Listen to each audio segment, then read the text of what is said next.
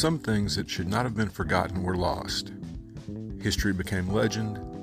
Legend became myth. Galadriel, The Lord of the Rings, The Fellowship of the Ring.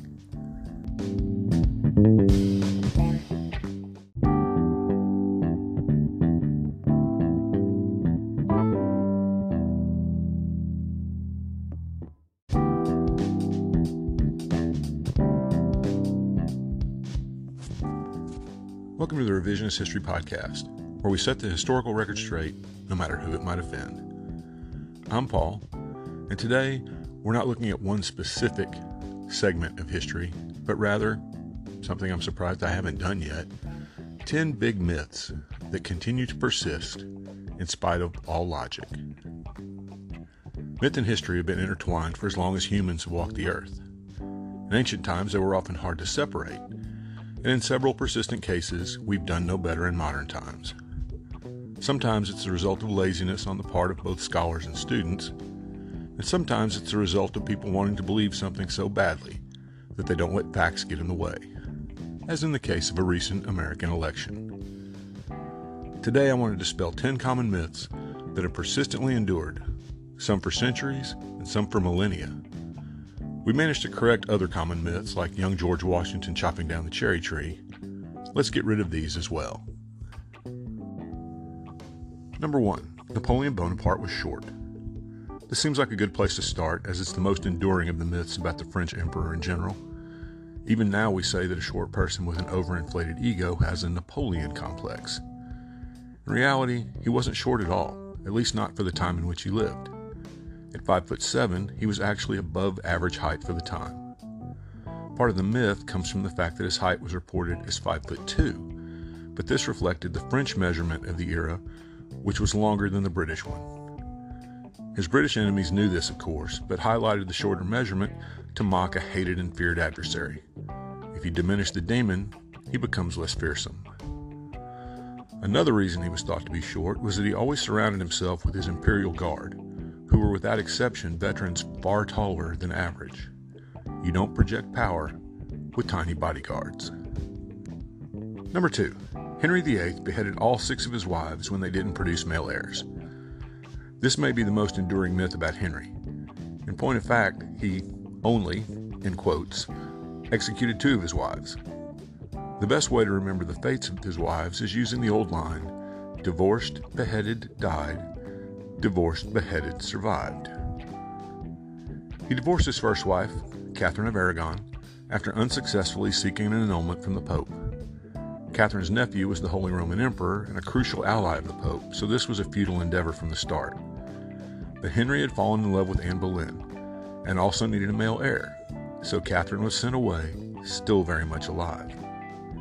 Anne wasn't as fortunate, but not because she produced only a daughter, and that only daughter just happened to become Elizabeth I, maybe England's greatest monarch ever.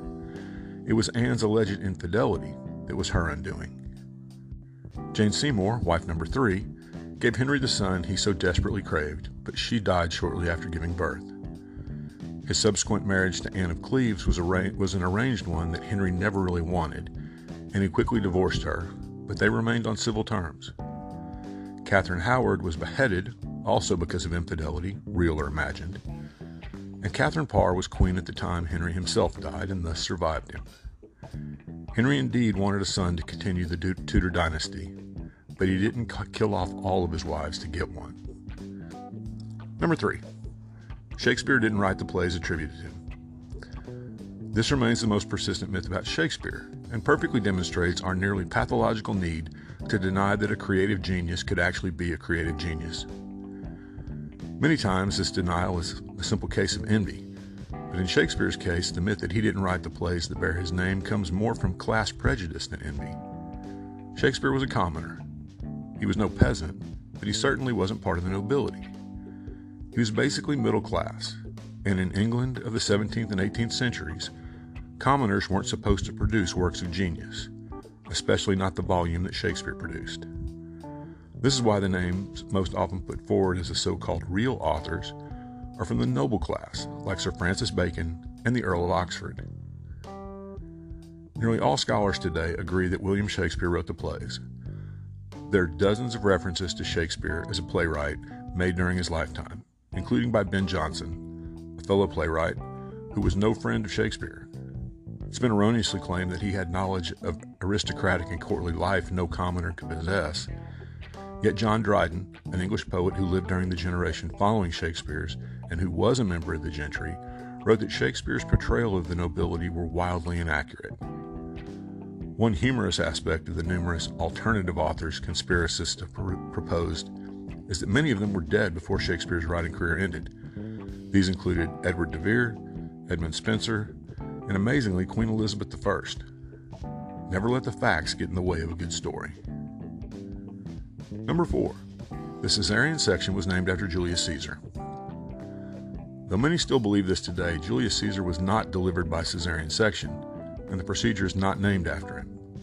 The procedure is recorded even before Caesar's lifetime and, more importantly, was only performed in an attempt to save the child when the mother had died or was clearly dying during childbirth. Historians record that Caesar's mother not only survived, but was still alive until at least his invasion of Britain, and thus the procedure would not have been used. Number 5. Pirates buried their treasure. As kids, we all dreamed of finding pirates' buried treasure. Unfortunately for us, and adult treasure hunters today, while a large number of merchant ships carrying gold and silver from the New World back to Spain and Portugal did sink on the way, and thus have been discovered over the centuries since, pirates weren't really into burying their ill-gotten gains. Just like sailors on shore leave today, pirates would spend their loot the first chance they got, most often on gambling, rum, and women. There are only 2 recorded exceptions to this no burying treasure rule. Captain Kidd, who allegedly buried millions in loot on Gardiner's Island at the east end of Long Island and was captured and hanged before he could recover it, and Francis Drake, who buried tons of Spanish gold somewhere along the coast of Panama.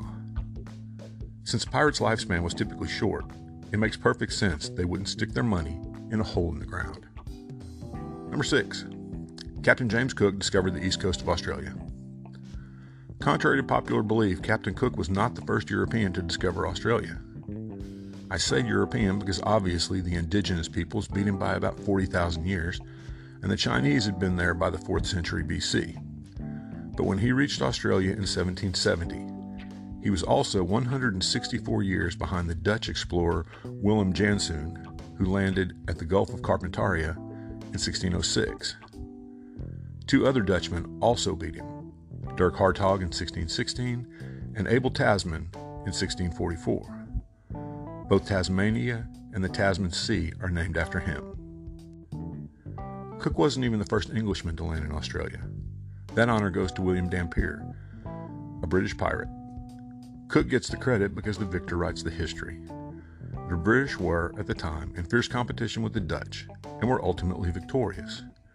Britannia ruled the waves in much of the world, and Britain wrote the history that made Cook the one who discovered Australia. They could have chosen Dampier, but a Royal Navy captain makes a better hero than a pirate. Number 7. Ferdinand Magellan was the first man to circumnavigate the globe. Here's one more myth from the Age of Sail that's persisted for centuries, that Ferdinand Magellan was the first to circumnavigate the globe. Now, in Magellan's defense, it's not his fault that he didn't complete the round-the-world trip. He simply had the misfortune of being killed by natives in the Philippines midway through the journey. However, one of his 5 ships and 18 of the original 270 crew did finish the voyage, returning to Portugal after 3 years. The captain of that remaining crew was Juan Sebastian Elcano. But as the voyage was originally planned, organized, and led by Magellan, he's the one we remember. Sometimes your vision is what gets you the credit. Number 8.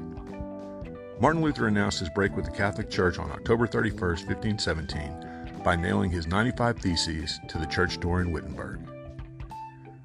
This is a foundational myth not only about Luther himself, but about the Reformation in general. In reality, there's no proof that Luther ever actually did this. There's no record of the event until more than 30 years later. It is a fact that he sent the 95 Theses to the Archbishop of Mainz for his review. But even if he did post them on the church door as well, it was simply the equivalent of inviting a debate among scholars, much like posting an event on a college bulletin board today. It definitely was not an announcement that he had broken with Rome. That would come later. Something rarely mentioned is that the majority of the points in his theses were in line with Catholic doctrine at the time. As to the touchstone point reformers pointed to both then and now regarding indulgences, the issue was not that he opposed indulgences. Rather, he opposed the sale of indulgences as contrary to church teaching and the idea that indulgences were a suitable replacement for repentance. He also rightly opposed the sale of them as a means for raising funds for the rebuilding of St. Peter's Basilica in Rome. It should be remembered that at first Luther's only goal was to reform bad church practices, of which there were many at the time. There's no question that Pope Leo X was one of a succession of terrible Medici popes. Had Luther and Johann Eck, the papal representative who opposed him, not gotten into such an intractable battle of wills, Luther might today be seen as a church reformer in the mold of St. Francis of Assisi, rather than as a heretical rebel by Catholics and a savior by Protestants. In fact, there might not even be Protestants. Sadly, events ranging from the Pope not grasping the gravity of the situation until it was too late, to German princes seizing the opportunity to break from papal control, caused a simple call for reform to spiral out of control. Number 9. The final song played on the Titanic. It is historically accurate and portrayed marvelously in both the 1958 film A Night to Remember and James Cameron's 1997 Titanic that the ship's band continued playing on deck as the Titanic went down. What's unlikely is that the final song the band played was the hymn Nearer My God to Thee. The passengers who reported this as the last song escaped the ship well before it sank, while survivors who escaped in the final lifeboat said the band was playing upbeat popular tunes in order to calm the passengers, which makes more sense.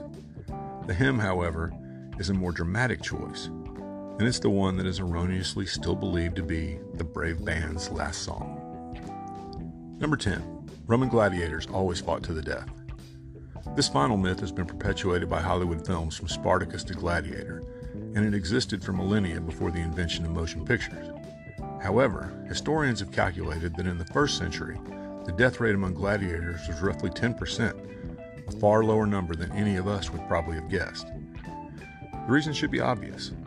Like professional athletes today, gladiators were highly trained performers who were also huge investments for their owners. In short, they were expensive. There are records indicating that if a gladiator died or was disabled other than at the command of the emperor, the venue hosting the event had to pay a fine to the gladiator's owner.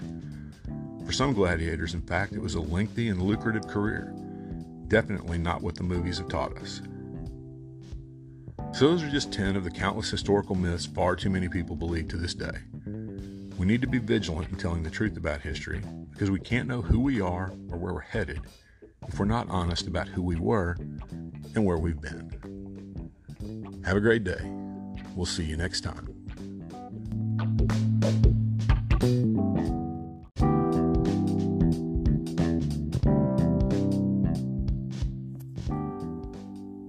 Thanks for listening to today's episode. I hope you found it both informative and entertaining. If you'd like to help us keep episodes like this coming, please consider clicking on the Support This Podcast link in the show notes. Thanks a lot.